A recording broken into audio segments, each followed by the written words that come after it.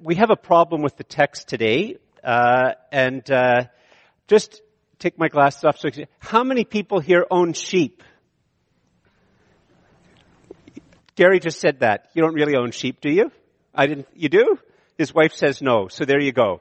Nobody here owns sheep. How many people have ever owned sheep? Oh, look at that. Three people here have owned sheep. That's pretty neat, actually. How many people here know a shepherd? You know a shepherd. There you go. Okay, you have one person. And just as this isn't a big stretch. Between now and going home, probably none of us will see a sheep as well. So we have a Bible text about sheep. Like, what's up with that? It's a bit of a problem if you think about it, isn't it? In fact, it sort of struck me all week. If I had some of my non-Christian friends, if this was to be the Sunday that they were going to come, I could just imagine them saying, George, what's up with the sheep? Because doesn't seem like a very 2018 postmodern urban Ottawa type of analogy. And there's a really big cultural distance here. And my family will tell you I am not good with animals. We have animals because I have a wife who's good with animals and loves animals. If it was just up to me, and I guess my kids are good at it, if my daughter moved out of the house and my wife died, all of our animals would die just because of my incompetence, not on purpose. I'm just not good with animals. And here I'm going to have to talk to us about sheep and shepherds. So I need your help. We need to all be you have to be a bit patient with me. And we need a little bit of help to try to bridge this cultural difference. But just before we get into it, what might seem like a weakness that Jesus is going to spend a lot of time talking about sheep and shepherds, what might seem like a bit of a weakness, if we think about it for a second, is actually a bit of a strength. Well, how's that work? Well, it works in this way. This isn't a George book. And this isn't just a book written for 2018 people who live in Ottawa. It's a world book. And it's a history book. It's a book that this biography of Jesus has spoken to people for 2,000 years almost, and in many, many, many different cultures. And because the words of Jesus address not just people in Ottawa right now, but many, many people throughout the world and throughout time, it means that sometimes we're going to come to parts of the Bible that don't resonate with us very well. There's just a big cultural gap. But for many other people, they would resonate with this very, very well. They might have problems with other parts, but this part, they'd really latch onto it. They'd catch some of the shock of what Jesus says. And even the analogy, it's funny, he doesn't say, I am the shepherd of the llamas. I'm not a llama herder. I looked this up in an encyclopedia, so it must be true. And in the encyclopedia it said that sheep are probably the very first four-legged domesticated animal in the history of human beings. Very first. And that basically wherever the Bible has gone, there's always been sheep. And there's 1 billion sheep in the world right now.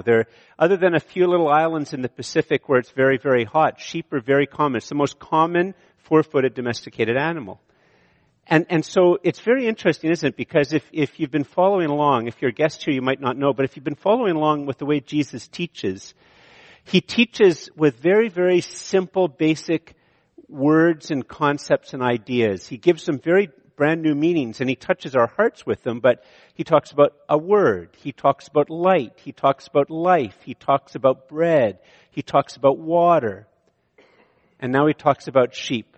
Bit of a stretch for us. But for many people throughout the world and throughout history, it would be something that I know all about sheep, or I know all about animals like sheep. What's he going to be saying about it? So, it's a bit of a stretch for us, but let's look at it. And the first thing we have to understand in this text is that Jesus is critiquing religion. That's the first thing. Believe it or not, the very first thing he does is he critiques religion. So if you turn in your Bibles to John chapter 10, John chapter 10 verse 1. Actually, we're going to start looking a few verses before this, because it's only if you see what went on before this that you realize that he begins by critiquing religion.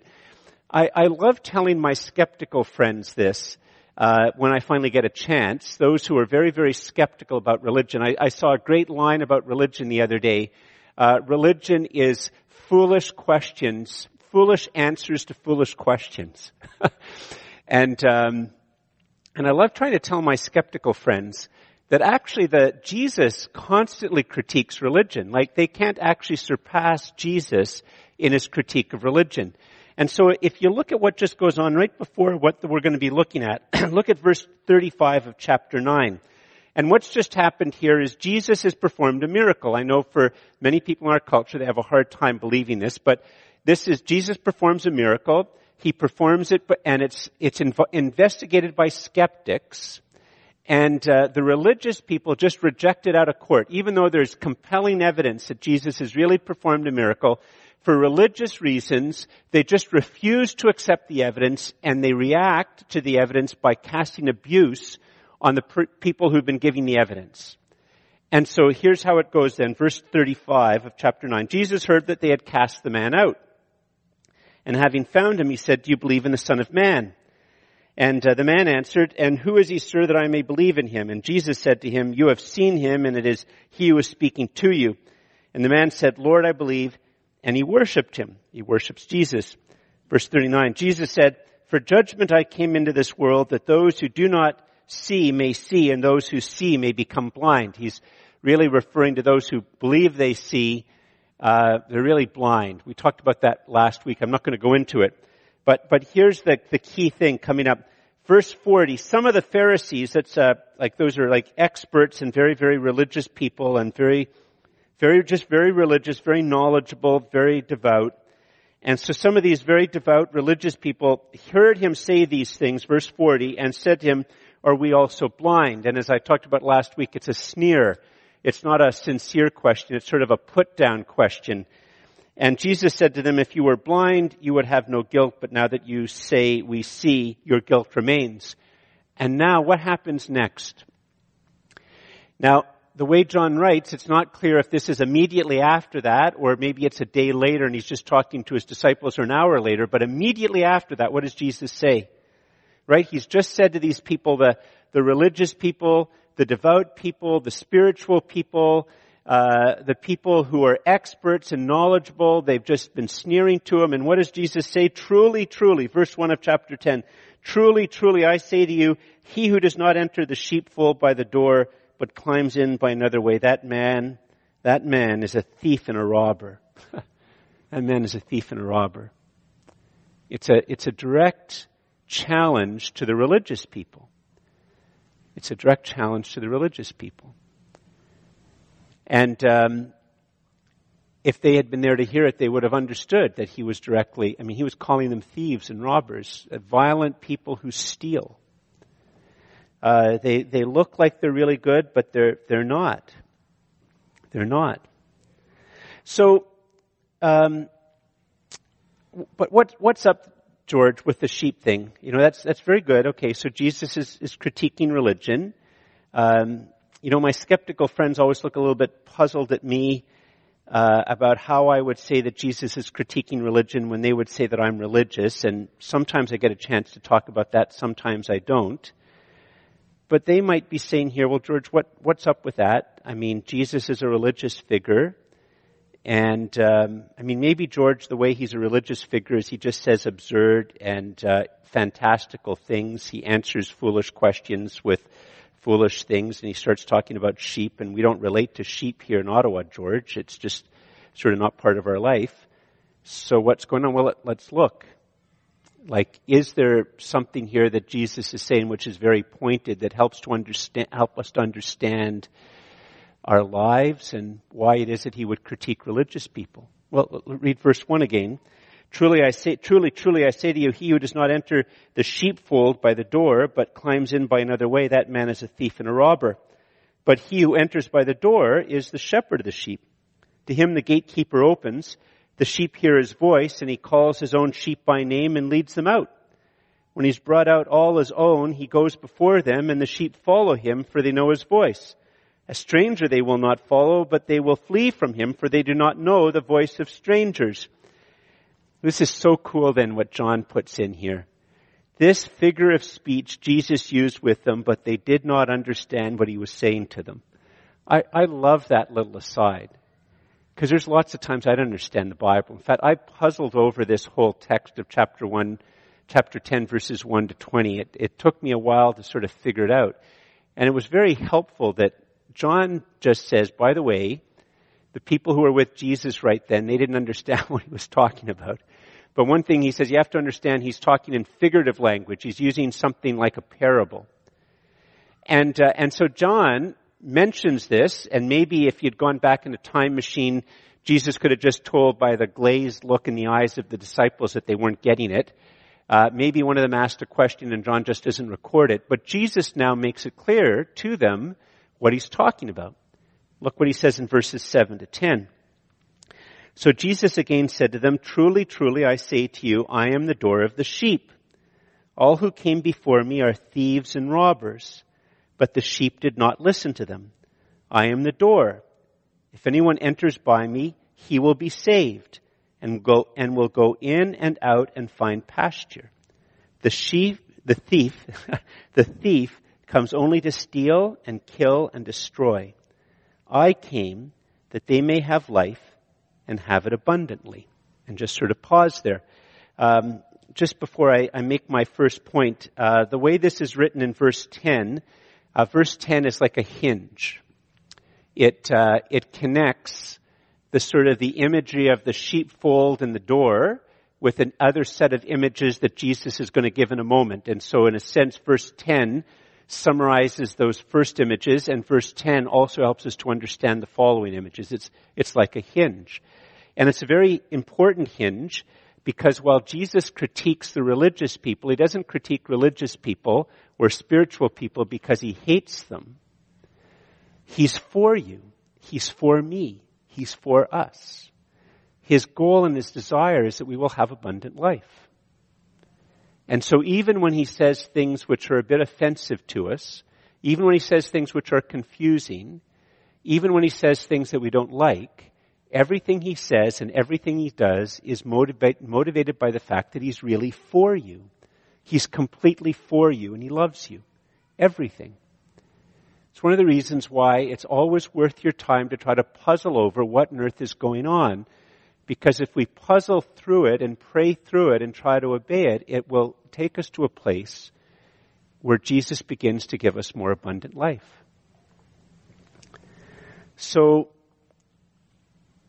what's up with all this stuff, George? You said it sort of makes some sense, but there's sheep flocks and gatekeepers and all of that type of stuff. Well, just going to warn you, the first thing that we're going to see when we actually think about this is that it's going to be very offensive to us, to Canadians.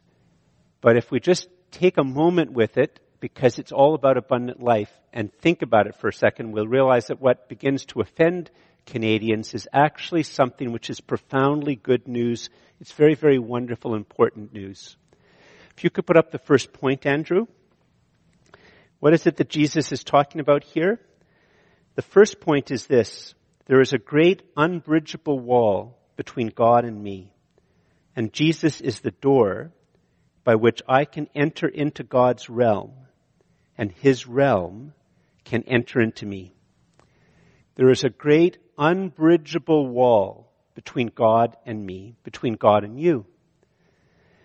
And Jesus is the door by which I can enter into God's realm, or you can enter into God's realm, and his realm can enter into you and enter into me.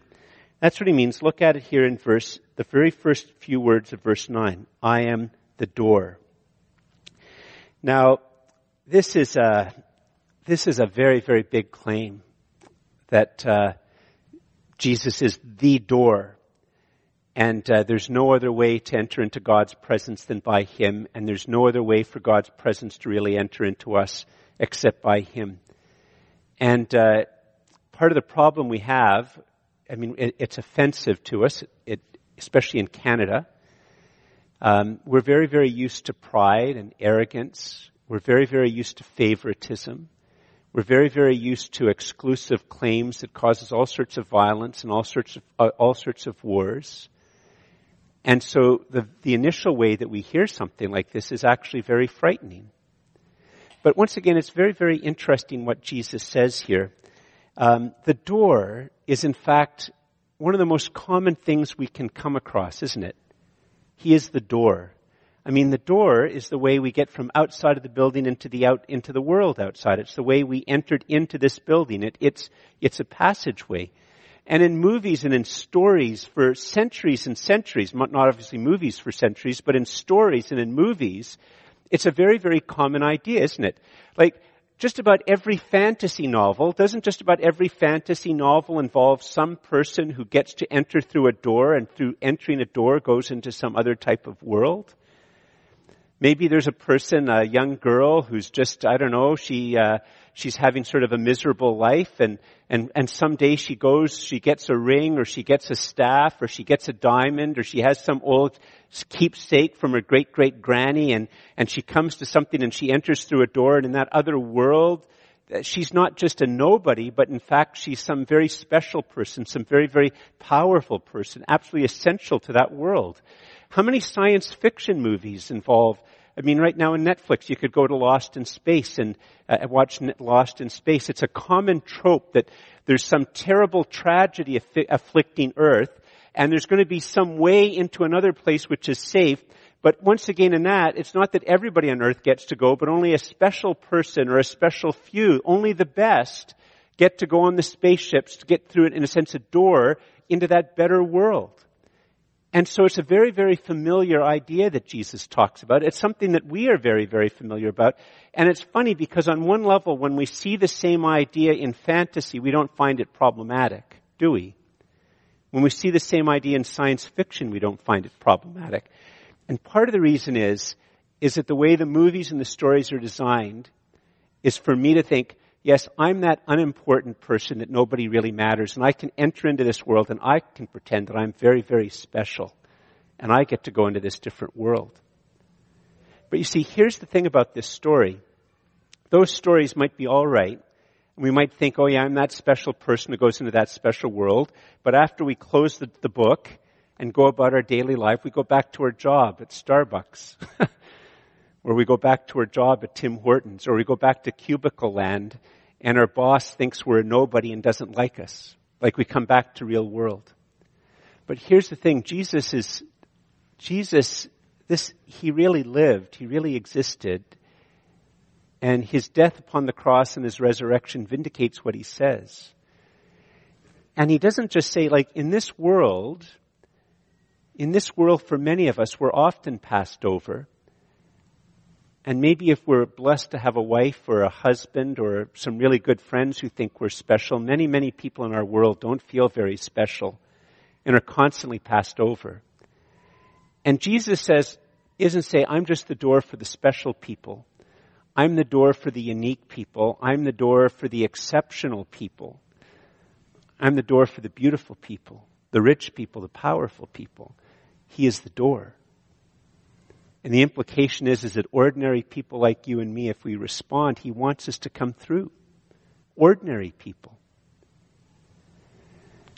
And this whole idea, I mean, we would rather hear Jesus say to us that we have the spark of the divine in us because we're all special and wonderful. But that flatters our vanity. But we know it's not true, don't we?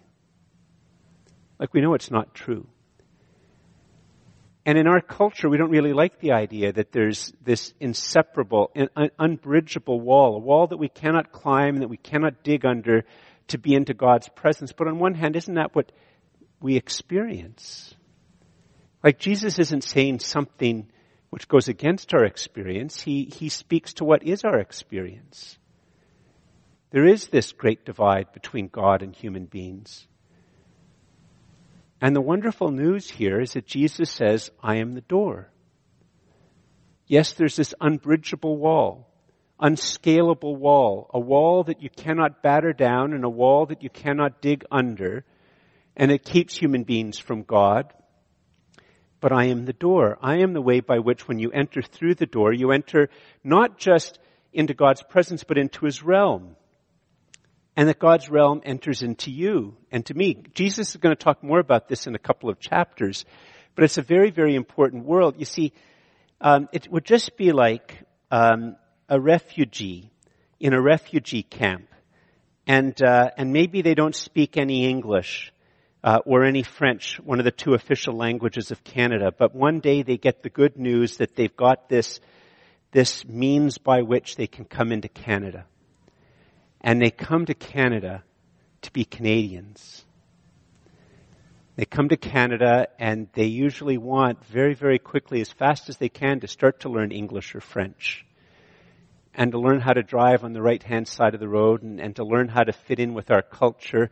You see, that's what God does with us, is that Jesus causes us not to enter through the door where we enter into God's realm and we start to learn His language, we start to breathe His air, we start to eat His food, we start to learn His customs, we start to learn His character, we start to learn His habits, we start to become citizens of His realm. And Jesus isn't just a door by which we enter into God's realm, but He is also the means by which God's realm enters into me and into you.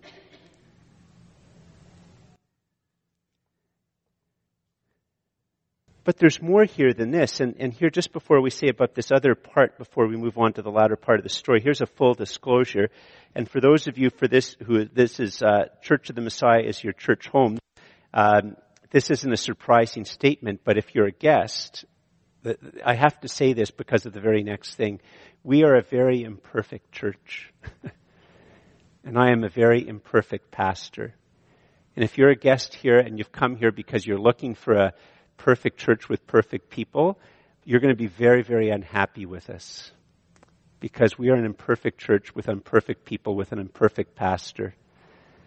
And I mention this because of the other powerful image that Jesus uses here as He gives a description of the church. If you could put up the next point, Andrew, that would be very good. Jesus calls you to be led by Him and belong to a good local church as His sheep, in His flock, in His fold, with a shepherd, led by Him, the Good Shepherd. See, Jesus begins by critiquing religion. He begins by critiquing the spiritual people, the religious people. And He does it because at the end of the day, He wants them to understand that what they're doing is endangering their souls and it's robbing them of abundant life. Everything He says is connected to His desire that even the religious, even the spiritual will have abundant life. That they'll actually know God, that they won't just sort of invent religions on one side of an unbridgeable wall, which is just what religion and spirituality is. It's inventing stories to give themselves power on one side of an unbridgeable wall that doesn't actually take them to God. But once we enter through the door and enter into His realm, well, there's this other very powerful image, which it's the image in verse 8. Verse 7, we'll read it. Truly, Jesus said to them, truly, truly, I say to you, I am the door of the sheep. Verse 7, I am the door of the sheep. So Jesus isn't just the door by which we enter into God's realm. He's the door by which we enter into the sheepfold. How we become His sheep who are part of His flock, who enter into a sheepfold. It's an image of the church. It's an image in a sense of what the local church is supposed to be, that we are to understand that, well, I'm a sheep. I'm part of a flock. I'm both, the images get a little bit mixed up here, but I'm also a shepherd. In the original language here, if you look at verse 2, he who enters by the door is the shepherd of the sheep. In the original language, there's no the. And when they write it into English, they have to add something there, otherwise it doesn't make any sense. But what it's describing isn't the good shepherd, it's just describing a shepherd. It's describing a pastor. The word we get pastor from is the same word that we get shepherd from. And so Jesus says that we become saved by entering through Him into the presence of God and into His realm, and His realm begins to enter into us. And Jesus doesn't call us just to follow Him all by ourselves, all by our lonesome. We're not saved alone. But that He always leads us into a good local church. You see, being part of a good local church isn't an option for Christians. Sheep don't survive in the wild domesticated sheep don't survive in the wild by themselves. They die. It's a general rule. They die very quickly. Sheep have to be part of a flock, and they need a shepherd to care for them. And they need to have a fold. And so this is an image of the church. Jesus calls us to know him, and it's the way that we enter into the sheepfold as sheep, part of his fold. And his intent is that Christians are in a fold, a local church, with other sheep as part of a flock, and the shepherd is to be led by him. That's why at the beginning of this I prayed not that you would want to hear more of my voice, but want to hear more of the voice of Jesus. Because it's the voice of Jesus that we need to follow. And we hear that by hearing the scriptures. So, some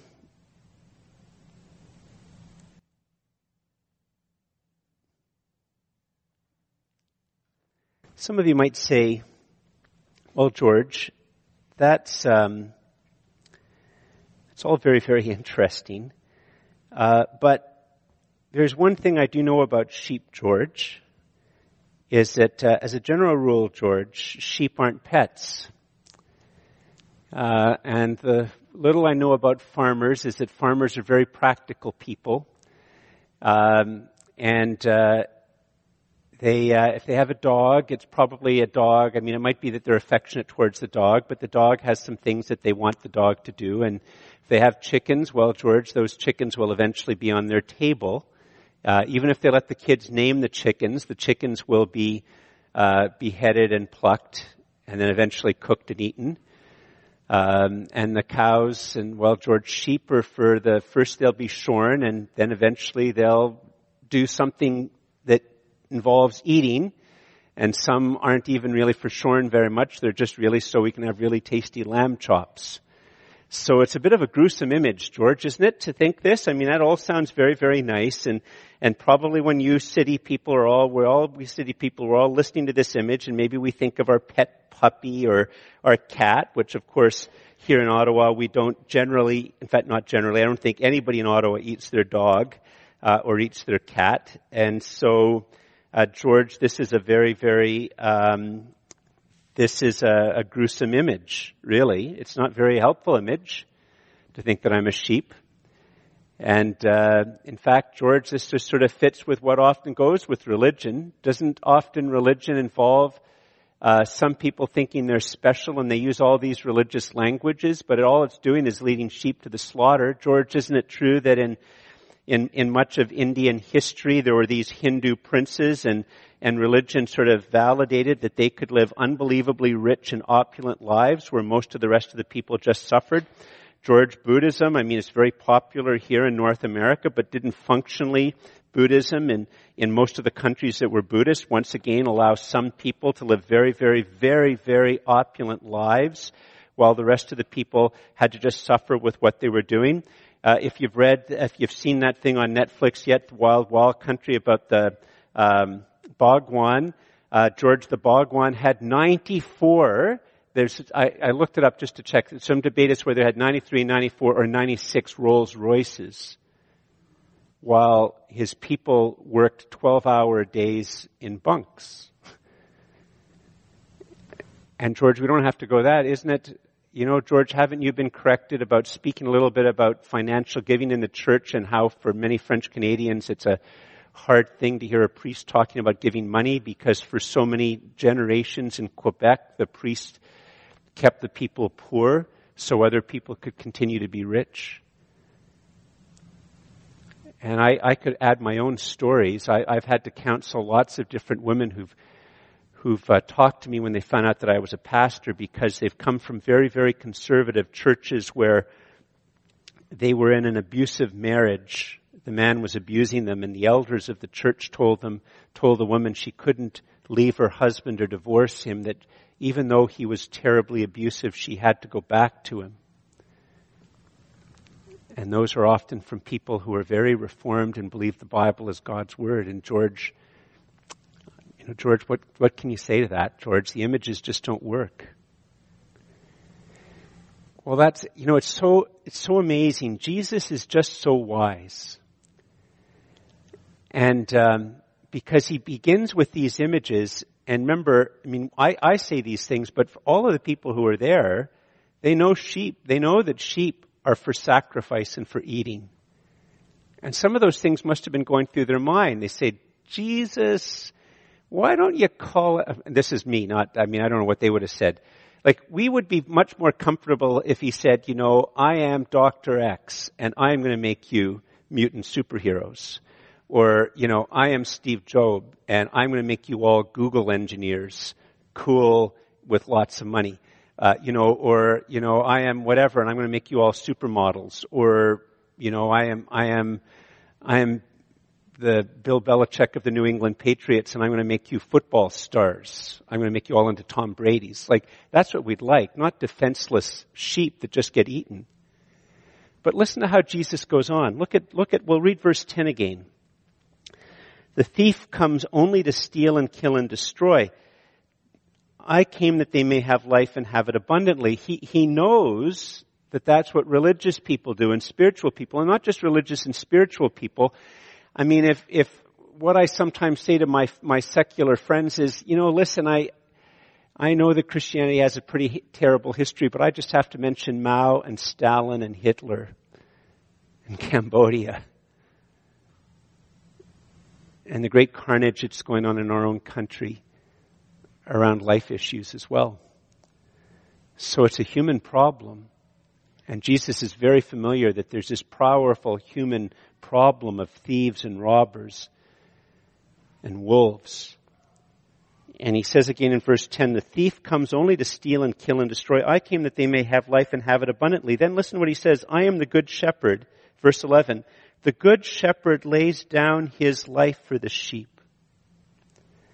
He who is a hired hand and not a shepherd, who does not own the sheep, sees the wolf coming and leaves the sheep and flees, and the wolf snatches them and scatters them.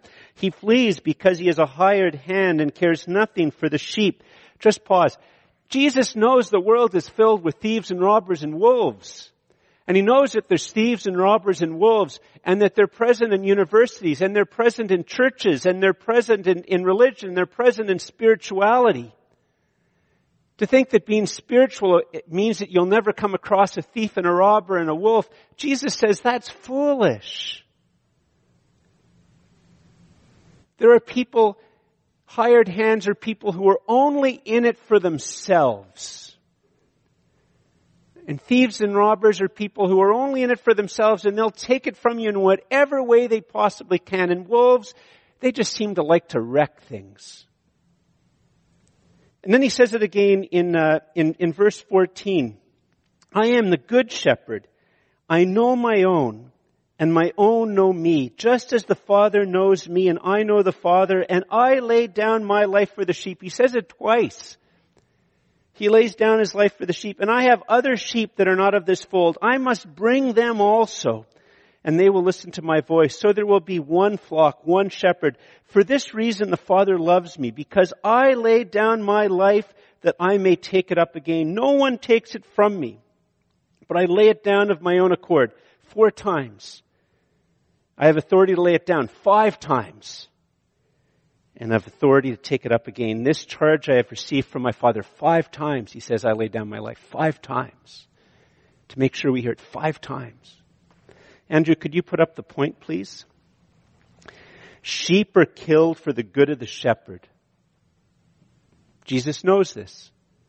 Sheep are killed for the good of the shepherd. But the good shepherd died for the good of the sheep. See, that would have been the shocking thing. We don't catch the shock of this as much because we don't have sheep. This would have been the shocking thing to them. For Jesus' hearers in many cultures, they would want to have more and more sheep because the more sheep you have, the richer you are. And for many, many cultures, you use sheep for a sacrifice to appease the gods. You appease the gods so that after you've paid off the gods, it allows you to live the life that you want to live and to be as rich and powerful as you want. And so the sheep have this double thing. On one hand, it pays off the gods so they don't punish you. On the other hand, you have the sheep so you have lots to eat. You can get nice and plump. and you can sell the extra sheep for money, and you can have lots of really, really good things. The sheep die for the good of the shepherd. But Jesus says, you have to understand the whole point of this analogy, the whole point of me being a door by which you can bridge this unbridgeable wall between God and human beings by entering through me and come into his realm and into his presence and have his presence come into you. And the fact that I am going to call people who have come into my presence into understanding that they're sheep who are to be part of a flock, who are to be part of a fold, who are to follow a shepherd who is following the good shepherd, and the good shepherd will lead his church, and you need to be sheep who are always calling out to know Jesus, to hear his voice, to hear his voice, to hear his voice, and to hear his voice. And you have to understand that this is not an analogy of me doing anything so that it's going to please me, where I am not a hired hand, I am not a thief, I am not a robber, I am not a wolf. How do you know that? I die for the sheep. I die for the sheep. How is it that you know that you can trust that my words, that even if my words seem a bit offensive or a bit hard or a bit of a stretch, that they're actually leading me into abundant life? I die for the sheep. I die for the sheep. Well, Jesus, do you know that I'm a bit of a failure? Do you know that I'm same-sex attracted? Do you know that I've had lots of abortions? Do you know that I'm not very religious and not very spiritual? I died for the sheep. I know all that. I died for the sheep. Look what he says again in verse 14. In fact, Andrew, could you put up verse 14 and 15 on the screen? That's the fourth point. I am the good shepherd. I know my own. I know my own. If you come to Jesus and say, Jesus, I've had 5 abortions. You can't be possibly talking about me. Jesus, I've tried so many times to find somebody who would just find me attractive, and nobody finds me attractive. You know, some of us were scarred by maybe the fact that we never could make a sports team. We fail at just about every... Jesus knows us. He also knows if you're success. He knows you. And he knows you, and he laid down his life for you. Verse 14, I am the good shepherd. I know my own, and my own know me. And just as the Father knows me, and I know the Father, and I laid down my life for the sheep. I have other sheep that are not of this fold. He's speaking to Jewish people, and when it's such a wonderful thing, when he says here, I have other sheep that are not of this fold, he's speaking about you and me, who aren't Jewish. I must bring them also, and they will listen to my voice. It's one of the reasons why missionaries go to Angola, and it's why we should have missionaries that go to the gay and lesbian community, and the transgendered community, and the Rockcliffe community, and the Google community, and the community maybe in Perth, because there are sheep there that Jesus knows. There are sheep.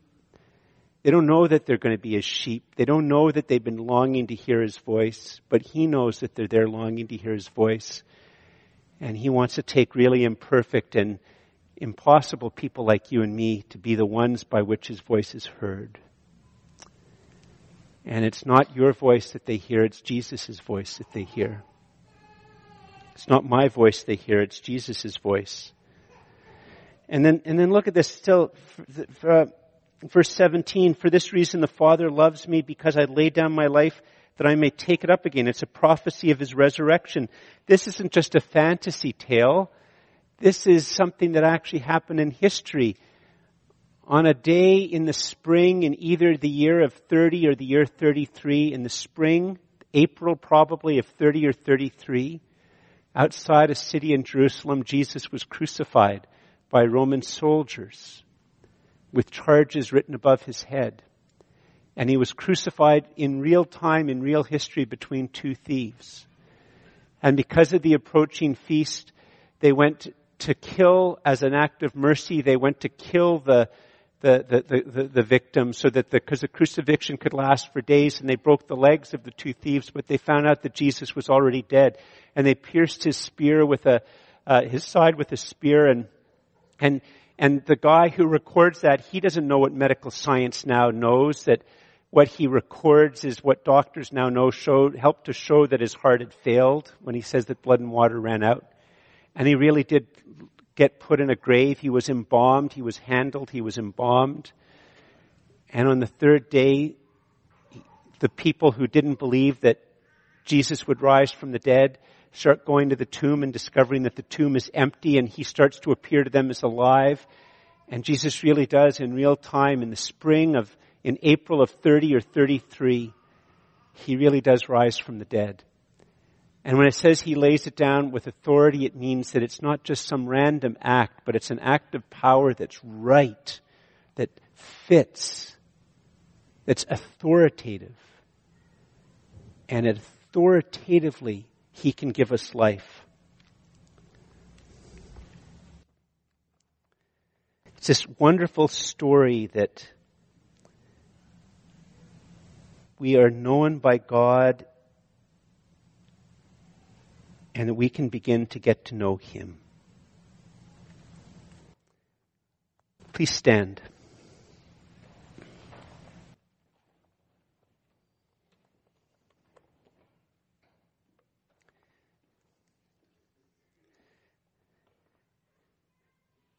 Jesus is the good shepherd,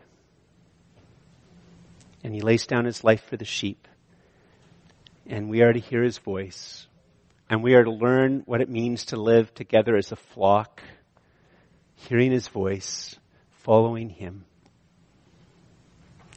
We don't just live the Christian life by ourselves. One of the things that we're going to be praying for in a moment, not only is that we would be more courageous in telling others about Jesus and that we would be more fervent and regular in prayer, but also that the Lord would put within our hearts a desire to connect with each other as a flock, to be part of a community, maybe to be part of a small group or the men's group, or just in other ways, just in friendships. But those are the things that we can pray into.